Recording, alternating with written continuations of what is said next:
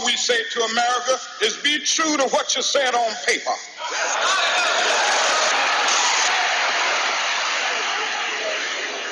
If I lived in China or even Russia or any totalitarian country, maybe I could understand some of these illegal injunctions. Maybe I could understand the denial of certain basic First Amendment privileges because they haven't committed themselves to that over there. But somewhere I read of the freedom of assembly. Somewhere I read of the freedom of speech. Somewhere I read of the freedom of press. Somewhere I read that the greatness of America is the right to protest far right.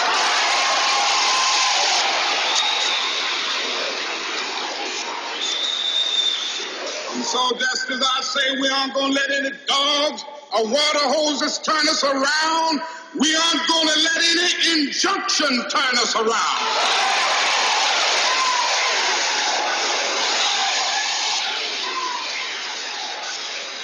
Well, I don't know what will happen now. We've got some difficult days ahead. But it really doesn't matter with me now because I've been to the mountaintop. I don't mind. Like anybody, I would like to live a long life. Longevity has its place. But I'm not concerned about that now.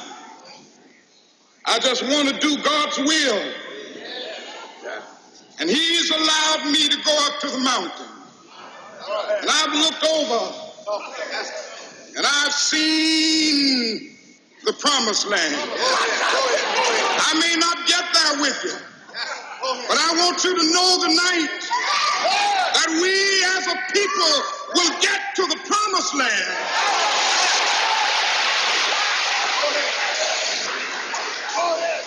So I'm happy tonight. I'm not worried about anything. I'm not fearing any man. Mine eyes have seen the glory of the coming of the Lord. This is Existential, the podcast that reminds us that we're human first before we're anything else. And from that place, we can hear each other's stories and experiences as we wrestle with issues of justice, faith, and culture. I'm your host, Corey Leak. Thanks for listening.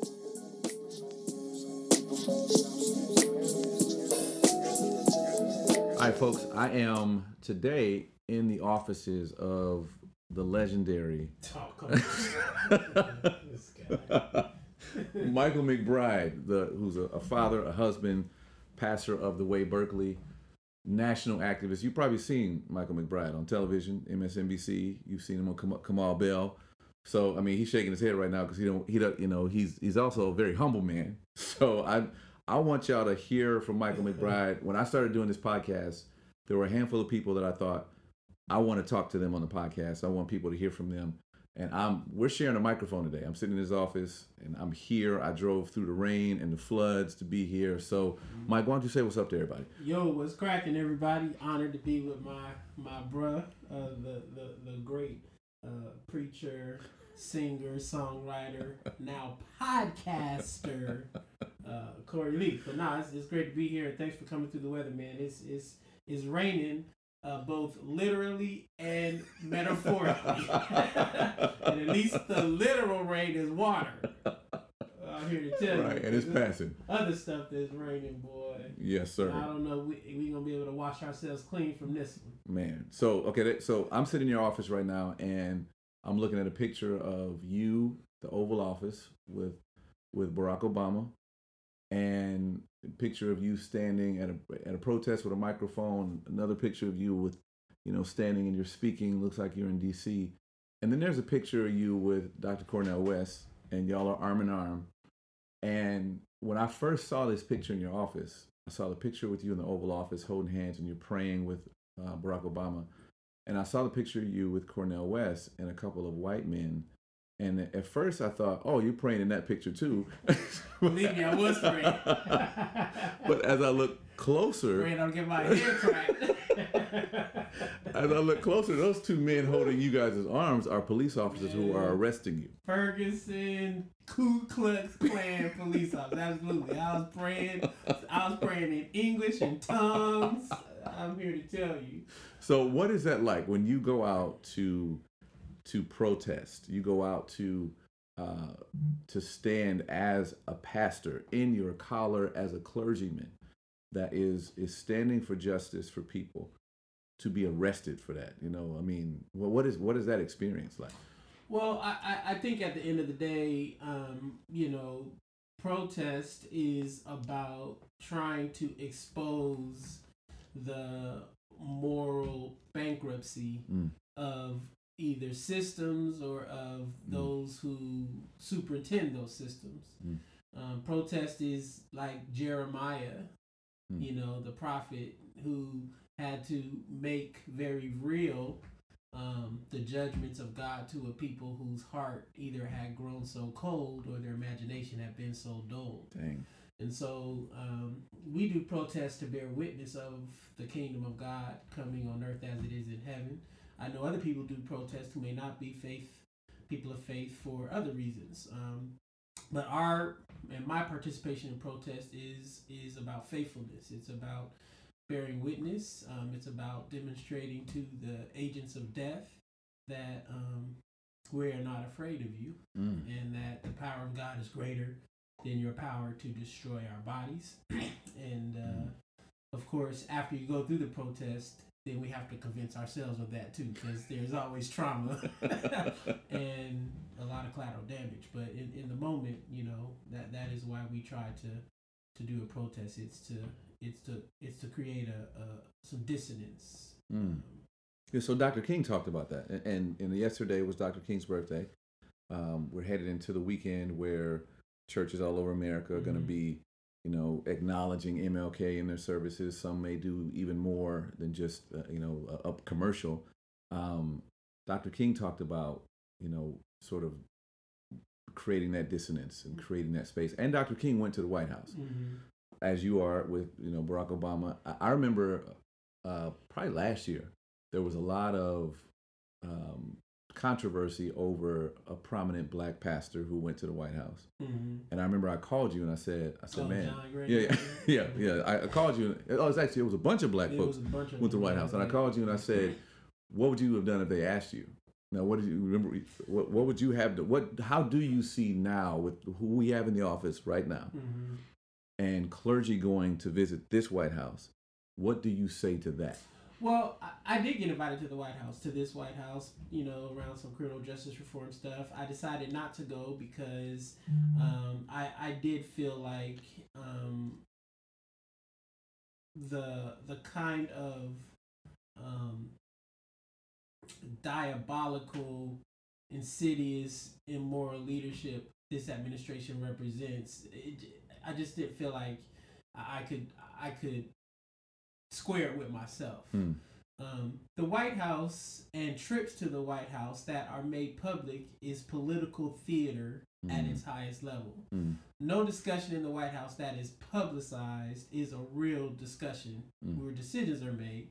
People are making decisions far away from the light of media, the meetings that we go to. Even this meeting that you see me praying with President Obama was a annual African American faith leaders meeting they did in February. About 15 or 20 people got invited, and you pretty much only get 2 minutes to say anything if you're lucky to the president. So you're not really going there to really influence anything. You're going there to try to participate in a story, in a narrative.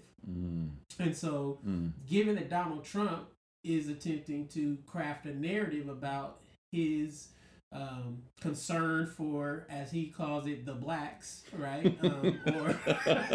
Or inner cities, or, you know, criminals, shithole, like, you know, he's got all these, you know, to be a part of that for me was not appealing. Now, if I were in the White House and Donald Trump was going, you know, off the rails, or as that preacher meeting happened, people were starting to praise Donald Trump in ways that I felt to be not true, I'd have probably got thrown out the White House because I would have continued to speak the truth to Donald Trump, and they probably would have removed me. And then, I'd have been famous for being kicked out the White House. So sometimes I wish I'd have went, because then, you could also give another expression of, what it means to be there.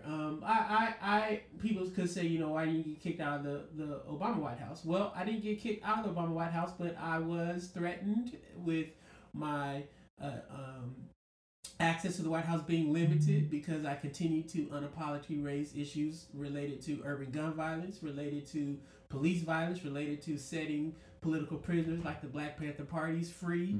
I continue to raise reparations, and so my access to the White House under President Obama did get limited. Yeah, so a lot of people don't know this about a lot of activists and people who are engaging in speaking truth to power, especially when you're Black. People assume that, well, you said it when Obama was in office. Well, absolutely. But you were one that when Obama was in office, you had a lot to say then also. It wasn't just me. I mean, there's a lot of people who said things to President Obama that he and his administration didn't appreciate. The difference between President Obama and his administration is they're not petty. They can hear things that they didn't like. Yes. And they would try to explain it away like, from their perspective, they felt like there were political realities that many of us could not possibly fathom. And I disagree with that, but that was their position. But this idea that, people were not concerned with lowering the rates of abortion during this previous president is ridiculous. Or drone attacks in Africa. That's ridiculous. We raised all those issues. Some of our folks were the people who developed the phrase deporter in chief in the White House. So, but the point is, our role as faith leaders, people who believe in love, peace, and justice, is to speak the truth wherever you are with the conviction that the Spirit provides to you, and keep an open heart to, as Dr. West says, where you keep the porch light on because you never know when somebody's going to come home, right? So you just don't throw people away. And it requires lots of discipline and prayer and clarity and humility, because you may be right on some things and wrong on other things, and you have to be willing to keep learning, but also keep showing up. And so we have lots of stories and memories of our success in moving the ball forward in the last administration. And quite frankly, even though I wasn't in some of the rooms or any of the rooms of this administration, some of the people that I know, evangelical folks or criminal justice advocates, they did go to the White House, and they have been moving the ball forward on some criminal justice reform stuff a little bit differently and at a slower pace. But progress is never, as Dr. King says, it doesn't come in on the wheels of inevitability.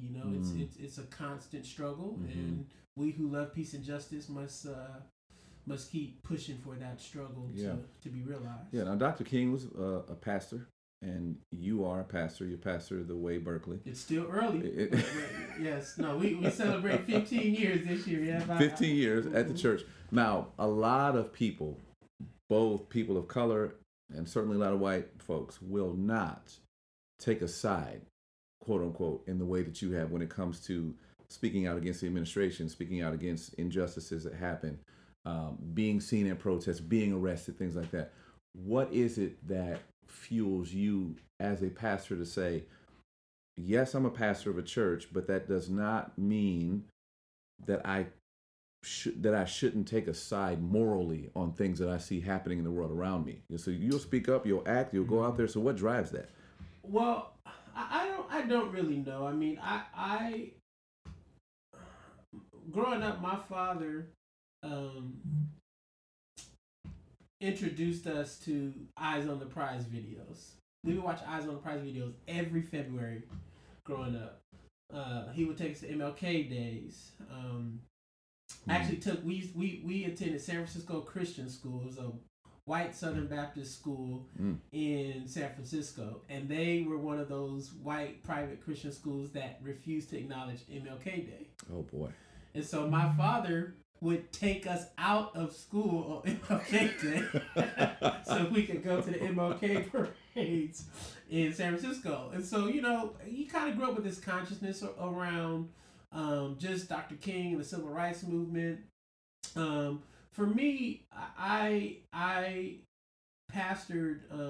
I was a youth pastor at Bible Way Christian Center in San Jose in the second half of the '90s, so '96 to 2000. I got beat up by some cops in San Jose in March of 1999, and the young people who were part of my youth group were so, as I was, traumatized by it, and we spent a lot of time trying to redress that in San Jose. But as I talked to the young people, they told me this happens to me all the time. Dang. And I said, well, why haven't you ever said anything? And the young people told me, we didn't believe that the church would respond to this. Like this is not a part of our lives that we would bring to the church. And I really felt the Spirit say to me, what is it about the ministry you've created where these children and their parents will trust you with the salvation of their souls, but not the safety of their bodies. And so in the midst of my own trauma and violation and pain, I was being agitated by God about how do I develop a ministry, a vision that does not just focus as a great Pentecostal on building a great big church and preaching and shouting and swinging from the chandeliers, rolling on the floor, speaking in tongues, and on a good Sunday levitate, right? What does it mean to actually also respond to the pain of the people in my congregation? And so I ended up going to seminary in Duke, and I met Eugene Rivers and a whole bunch of different people through my journey that helped me to concretize what ministry, Pentecostal-based ministry, that served urban, Black and brown, vulnerable, poor people. How do you merge all that together? And so I came into the protest part of it after Ferguson, but I think my trajectory of ministry starts out as a directly impacted person who experienced the violence of this state. As Viktor Frankl talks about, suffering loses its power when you create a precise meaning to it. And so existentialism was a part of my therapy when I was going through my healing process. And so I've always tried to figure out what is the purpose behind pain and can it be redemptive.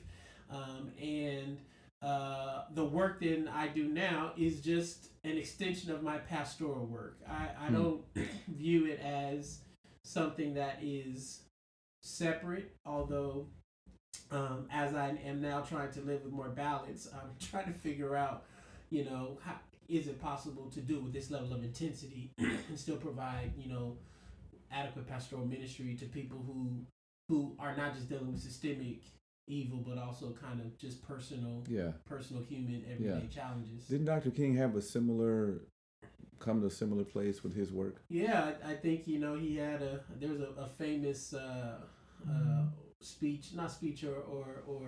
piece he wrote called a Cup of Coffee at Midnight, where he was really wrestling with all the demands that his work had on his family and on his own psyche and his church, and it is you leave a pound of flesh, in the streets or wherever you're at doing this work, and so this is why I think our organizing work has to become much more focused on building a broad base of people. I don't think one or two people have ever intended to carry the weight of a liberation struggle. I think it will crush all of us because it's just that heavy. But I do think institutional spaces like churches or denominations or fellowships or networks have a powerful opportunity to bear the weight of a fallen world and as Jesus did on the cross, hopefully provide some pathways for redemption. The Mighty Clouds of Joy, you sing a song that said, must Jesus bear his cross alone and all the world go free? No, there's a cross for everyone. A cross for you and me. Yeah. So, all right. There were, every year this time, as we come to MLK Day, MLK weekend at churches and Dr. King's birthday, I'm reminded of things that he said, for instance, some things he said in the letter from a Birmingham jail, and some of his sermons that he preached that in the context of his day, made a bunch of white folks mad. Mm-hmm. Now today, a lot of white folks will look very fondly on Dr. King. That's because he's dead. Right. Okay. Right. But say okay. So here I would like to from White that. Christians seem to love dead black prophets. You know, it's a fascinating thing, which again I think is a testament to the heretical nature of white American Christianity. Yes. You know, to me it has very little value in my world right now. Mm-hmm. You know, I think. That's what I wanted to lead into some hard sayings. I want to introduce a hard saying segment because you got some hard sayings, but they're hard sayings in a way that they are like Isaiah and Jeremiah and the prophets, that all their sayings were hard sayings, and in their context, you don't get locked up, harassed, you don't get persecuted, you don't get death threats, you don't get murdered for saying nice things. So often, for saying truths that everybody goes, oh yeah, I love that. Mm-hmm. So I wanted to hear you really talk about the white evangelical church, and because when you talk about the trauma of carrying this burden alone, a lot of people have looked to the white church and gone, will y'all help us? And you seem to be like, y'all need to stop appealing to them because they're not coming. No, I think a lot of white evangelicals need to be born again. They need to be saved. Mm-hmm. I've heard you say my dad used to say stuff like, "There's only one message the Bible has for the devil: repent." It ain't asking the devil for help. It ain't, it's just repent. And I believe the same thing for a lot of the expressions of Western white Christianity. What evidence? John the Baptist says, bear fruit worthy of repentance. Mm-hmm. I was at the lynching museum in Montgomery, Alabama, that Brian Stevenson Equal Justice Initiative had launched. And as I walked through the museum, I began to cry because you just see the magnitude of death that was carried out on black folks without any recourse in over like 50-year period. This museum captured about 4,500 or so deaths and excavated these people's names, had coffins, metal coffins, some suspended in the air, some just laid out, and you just would go and look at the reasons why black men, women, and children were lynched, bodies parts cut off. Jesus. Mailed to other towns and on and on and on, for looking at a white woman, for being accused of stealing some food, for not getting out of the pathway of an oncoming horse, for not calling the neighbor Mr. for just things that are so minuscule. The value of a black body for these white folks in that time was so insignificant. But the thing that made me cry the most as I just walked through this museum is I thought about what kind of gospel was being preached by white Southern pastors. Yes. To white churchgoers. Yes. Where you could be in a church singing praise and worship, reading scripture at 10, 11 a.m., conclude your service, and at 1 p.m. be burning and lynching and beating another black Christian from across the train tracks. Jesus. Like, what kind of gospel is that? That gospel obviously has no redemptive or salvific value for black people. No, for anybody. Right? And so for me, the question I just want to keep asking evangelicals is, are you preaching that same gospel today? Right. Obviously, white evangelicals are, because you have figured out a theological formula to justify your support for a despot. for a and that's just the expression. That's just the greatest expression of it, right? But the obsession on guns and your Second Amendment rights, or your obsession with abortion at the risk or at the neglect of the quality of life for when the baby and their family makes it out the womb. Yes. Your obsession with all these issues that allow you to have a practice of politic where you are willing to watch thousands of bodies be destroyed. And you don't have much to say about it. The people in your congregation can't discern that they are being hoodwinked, bamboozled, and led astray. It is what the Apostle Paul told the Galatians, who have bewitched you. Yeah, for sure. That you should believe such a lie. And so until more white pastors have the courage to stand up in front of their people and not talk about the Joel Osteen expressions of the gospel of Jesus Christ, that's just about how you feel good and how you have a healthy marriage and how you fix your credit and how you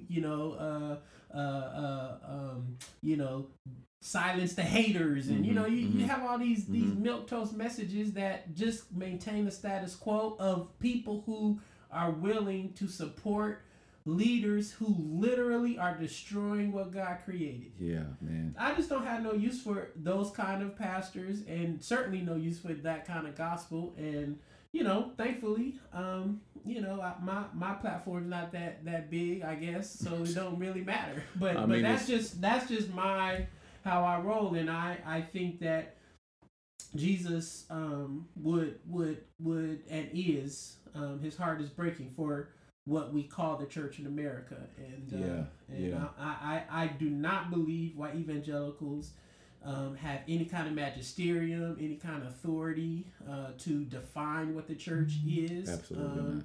I think they are but one expression of the body of Christ. Their colonization and obsession with power gives them an outsized view of the role they play. Right. So to that point, there's been a lot of talk lately from some white evangelicals who have been calling, not only saying James Cone's liberation theology was heretical, but saying he wasn't even a Christian. So to say James Cone's not a Christian? Yeah. So they don't even know what it means to be a Christian. So to how they know? So I know James Cone was very influential for you, and has been for me also. So could you speak a little bit to, because you started going there when you started talking about like how a lot of white evangelicals feel like they are the authority to speak to what is valid Christian expression and what is not. Yeah, so I have an interesting relationship with James Cone. I only met Dr. Cone once, once or twice. I met him at AAR one time, and then I met him at a union meeting with Dr. Cornel West. I never read James Cone's work until I was at Duke in seminary. So that was 2002. Okay. I have been more influenced by Dr. King's work. Okay. Dr. King's vision of Christian faithfulness to me is just as radical as Dr. Cone's. I think Dr. Cone's theological response to kind of the white normativity of theological discourse was outside my purview because I did not have like a real deep theological orientation as a Black church Pentecostal, Holiness Pentecostal. We didn't read a lot of like white theology. Okay. Our world was shaped by Black performance, Black practice of Christian faith. But the interesting thing about Black practice of Christian faith is Black practice of Christian faith always revolved around Black people. Black suffering, Black genius, Black excellence, Black struggle. So to be in a Black church, just growing up during the crack cocaine era, we had no choice but to understand that God was with us. Had to, right? Like, you got no hope otherwise. I didn't need to read James Cone to understand God stood with oppressed people because God was standing with me. Wow. God was standing with my friends. God was standing when our friends got shot down in the street. We had to do funerals. It was God and the presence of the Holy Spirit that that put our hearts back together, that gave us courage to go outside our homes, that helped us to push through the kind of racism and exploitation of the 80s and the 70s. We knew that through our experience. James Cone, when I first started to read him, helped then to unmask the limitation of white theological discourse. And so to this day, like I feel like James Cone is a wonderful, important voice and kind of pole in the ground for those who would be trained in seminary and try to lead churches in at this age, because it does create a certain kind of counterbalance to the prevalence of, say, white theological discourse. But I also think Dr. King, and I think just the everyday experience of everyday black people living in and continue to hold on to the God of history and the tradition of Christian practice. I think those are just as compelling to me, and I try to teach that to folks who come through our church. Our church is, predominantly black. We certainly have a wonderful, vibrant, non-black constituency in our church, Asian, Latino, white. But I ground our church experience and expression through the lens of black Christianity. Yes. So, and my kids and my family loves your church. Your church is my kid's favorite church in the world. Like, with consent. Are we going to the Way this morning? And if I'm not singing in some other church, we come to the Way. It's about a 40-minute drive. I have noticed that there are white folks at the Way. There's Asian folks at the Way, Latino folks at the Way. But you just said you have maintained with the Way that this is a black expression of faith. Have you ever felt any sort of, I don't know, pressure or obligation at all to change that at all for the sake of the guests that are coming who aren't black? Well, as someone whose hope as a pastor, right, our success in our field is often about nickels, numbers, and noise, right? How much money can you raise? How many people can you gather? How much good music can you create? Exactly. Right? And so I still, to this day, believe that our congregation could disciple and impact many, many more people than the several hundred that we are able to weekly gather and disciple. I think we tried to lean into the whole multiracial church movement, and I did have this moment in my pastoral ministry, probably about 7 or 8 years ago, where I was looking around and I was seeing how you don't find multiracial churches pastored by a black pastor. You don't. And so I was saying, I want to figure out, can we create that? Particularly since we're in Berkeley, we're by the university, we always have a ton of folks coming through here. And so we tried to lean into that. I found that that quickly lost its appeal to me because there's something that everyone, I believe, can benefit by experiencing the slave religion of the black church. The persistence of that, the unspoken and the spoken ways in which God has made flesh. Yes. How we live in the tension of unanswered prayers, and how we experience the euphoria when God shows up. Yes. I mean, like, just what does it mean to live in that space? Not saying that other people don't have that experience, but I have, and many of us have experienced that. What does it mean to be a hush harbor of sorts, a place where we don't have to be preoccupied with the gaze and the values of white mainstream culture? And so I've tried to always create space for people who are obviously not anti-black to serve alongside and with us.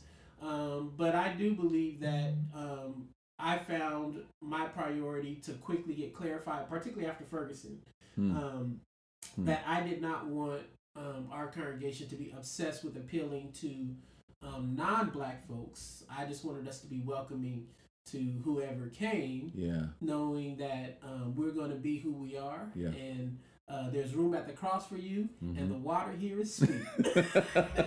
So I think you go get what you're looking for if you come, and we'll continue to try to be faithful in that regard. And thankfully, over the years, we've always had at least a 20-25% part of our congregation that's non-black, and we've not done anything really to try to appeal or reach out to folks. I think people see our justice work. They see our space in the community. We're known as a very loving and embracing and welcoming space, and it's not to say that there aren't tensions. Whenever you get folks across the spectrum of difference, both intraracially, around gender, around sexual orientation, around class. So this ain't just a place where there's no tension, right? And where all of our kind of dysfunctions, our foibles, our growing edges are often colliding with one another. But I do believe we do the best we can to act with integrity and ask for the grace of God to cover us when we fall short. Yeah, your church expressions on Sunday are full of justice, and you pray for incarcerated folks. You pray about gun violence. Just about every week I've been here, I've heard you do that. And it's important to say we pray for that because that is the experience of our congregation. Yeah. And so, I try to tell some of our non-black folks who may or may not be very touched by this issue that this is not, we're not praying on behalf of someone. There are people in our church whose children are incarcerated or they just got home from prison. And their friends are literally still in jail. So we're praying for our friends. Wow. We're praying for our children. We're not praying for a news headline. Yeah. We know people who have been deported here in Berkeley who've had their house kicked down. We've been to the border.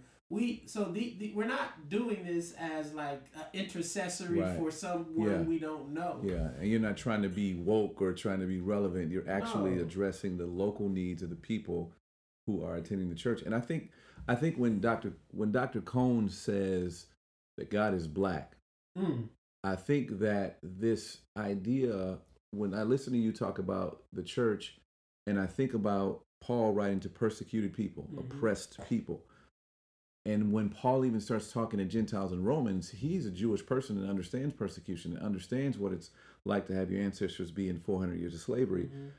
I feel like now in America, what we have are people who don't understand struggle, don't understand persecution, have not been a part of communities that are affected by oppression, trying to set the rules for what it means to follow a God who sided with a people who were oppressed.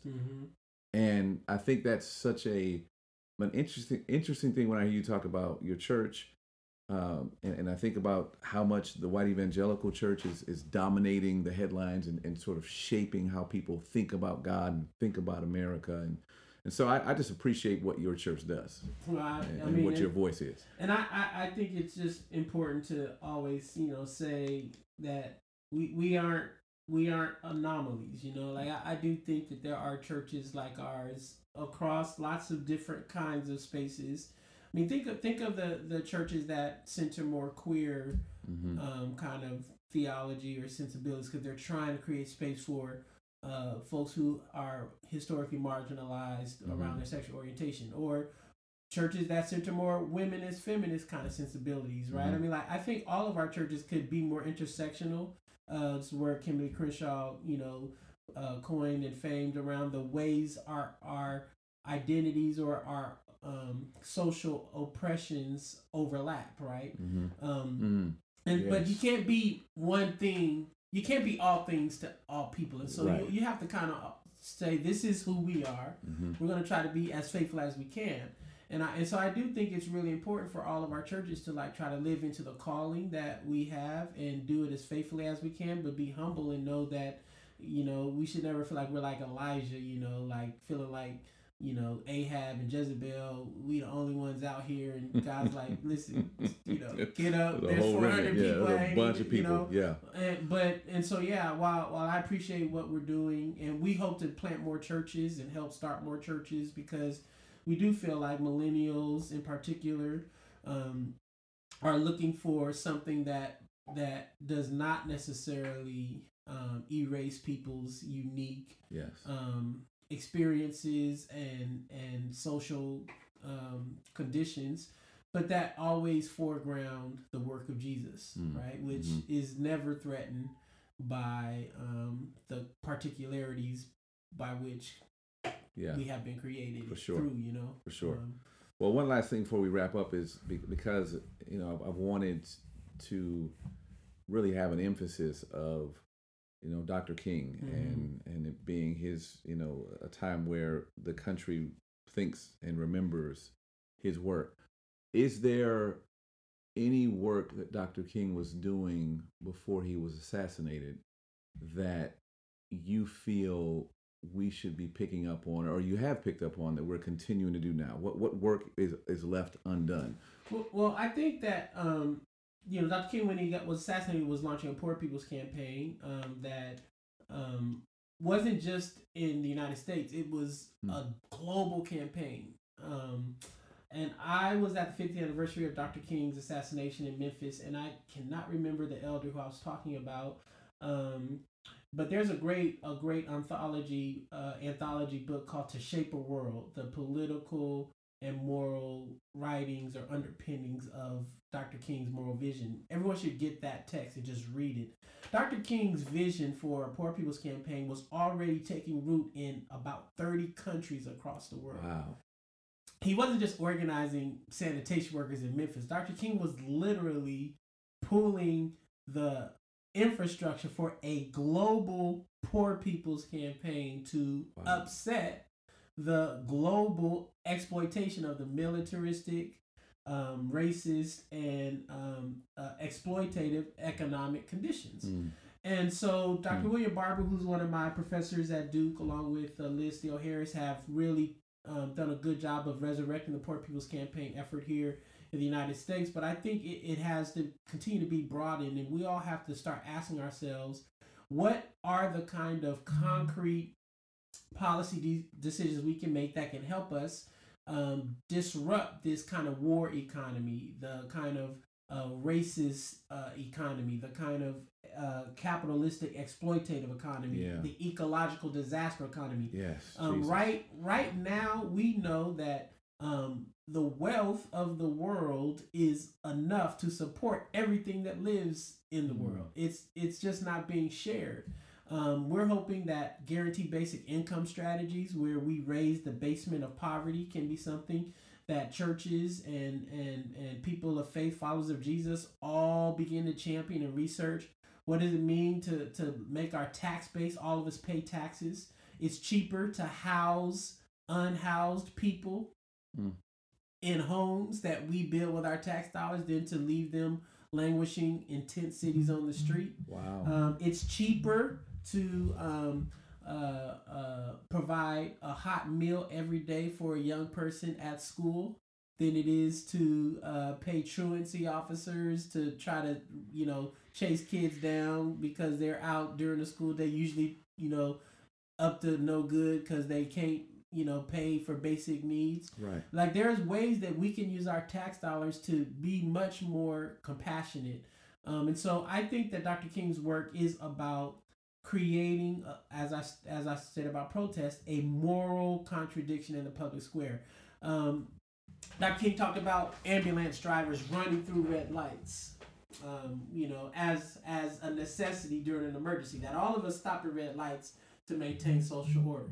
But there's such an emergency that when an emergency happens, police officers run through red lights.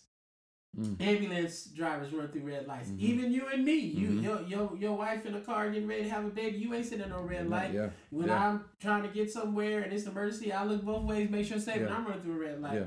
Right now, this country is in such a state of emergency. We need more Christians who are willing to run through red lights. Neighbor. We need people who understand, as Dr. King said, it is our duty to disobey an unjust law. Wow. It is our duty, our moral duty, to disobey an unjust law.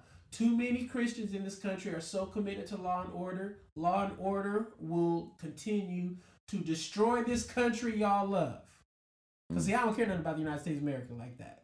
You know, this country is not I'm not a patriotic person like that. Mm-hmm. The Bible says, for God so loved the world. Yeah, for sure. It don't say God so loved the United States of America. It don't sing God bless America. It don't sing none of that. For God so loved the world. I care about the people of the United States of America just like I care about the people in Mexico and in Brazil and in Zambia and in Russia and in Iraq and the people of the world should be our concern. Yeah. And so what does it mean then for us to acknowledge that if God so loved the world, then our duty to this country we are in is to ensure that the stewardship of our resources, of our power, blesses the world, not just the United States of America. So this idea that America first, that's not biblical. That's white supremacist ideology. Mm-hmm. And too many Christian people are caught up in white supremacist ideology. And you can't just put no Jesus frosting on it and call it the gospel. It don't work. It just don't work. And it may work for you, but it don't work for all of us who are not feeding into your very narrow understanding of what is human, what is the imago Dei, and certainly what is our mandate to follow Jesus well. And so I think Dr. King's legacy is one of faithfulness. It's one of truth-telling. It's one of expanding, belonging. He talked about the beloved community. Read Dr. King. Don't just read the I Have a Dream speech. Right. Read Strength to Love. Read The Other America. Read Running Red Lights. Read Dr. King's work. And ask yourself, particularly we who are Christians, am I following Jesus in ways that help expand my imagination the way it expanded Dr. King's? And I think once we can do that, it's a start. And all we can do is start and keep moving and keep continuing until the Lord returns. And I hope the Lord comes back soon, because this is quite a thing we're dealing with right now. It is a thing. Well, dude, thanks for your time, and I so appreciate you taking the time to bless the folks with your words. This was profoundly inspiring for me, just to hear.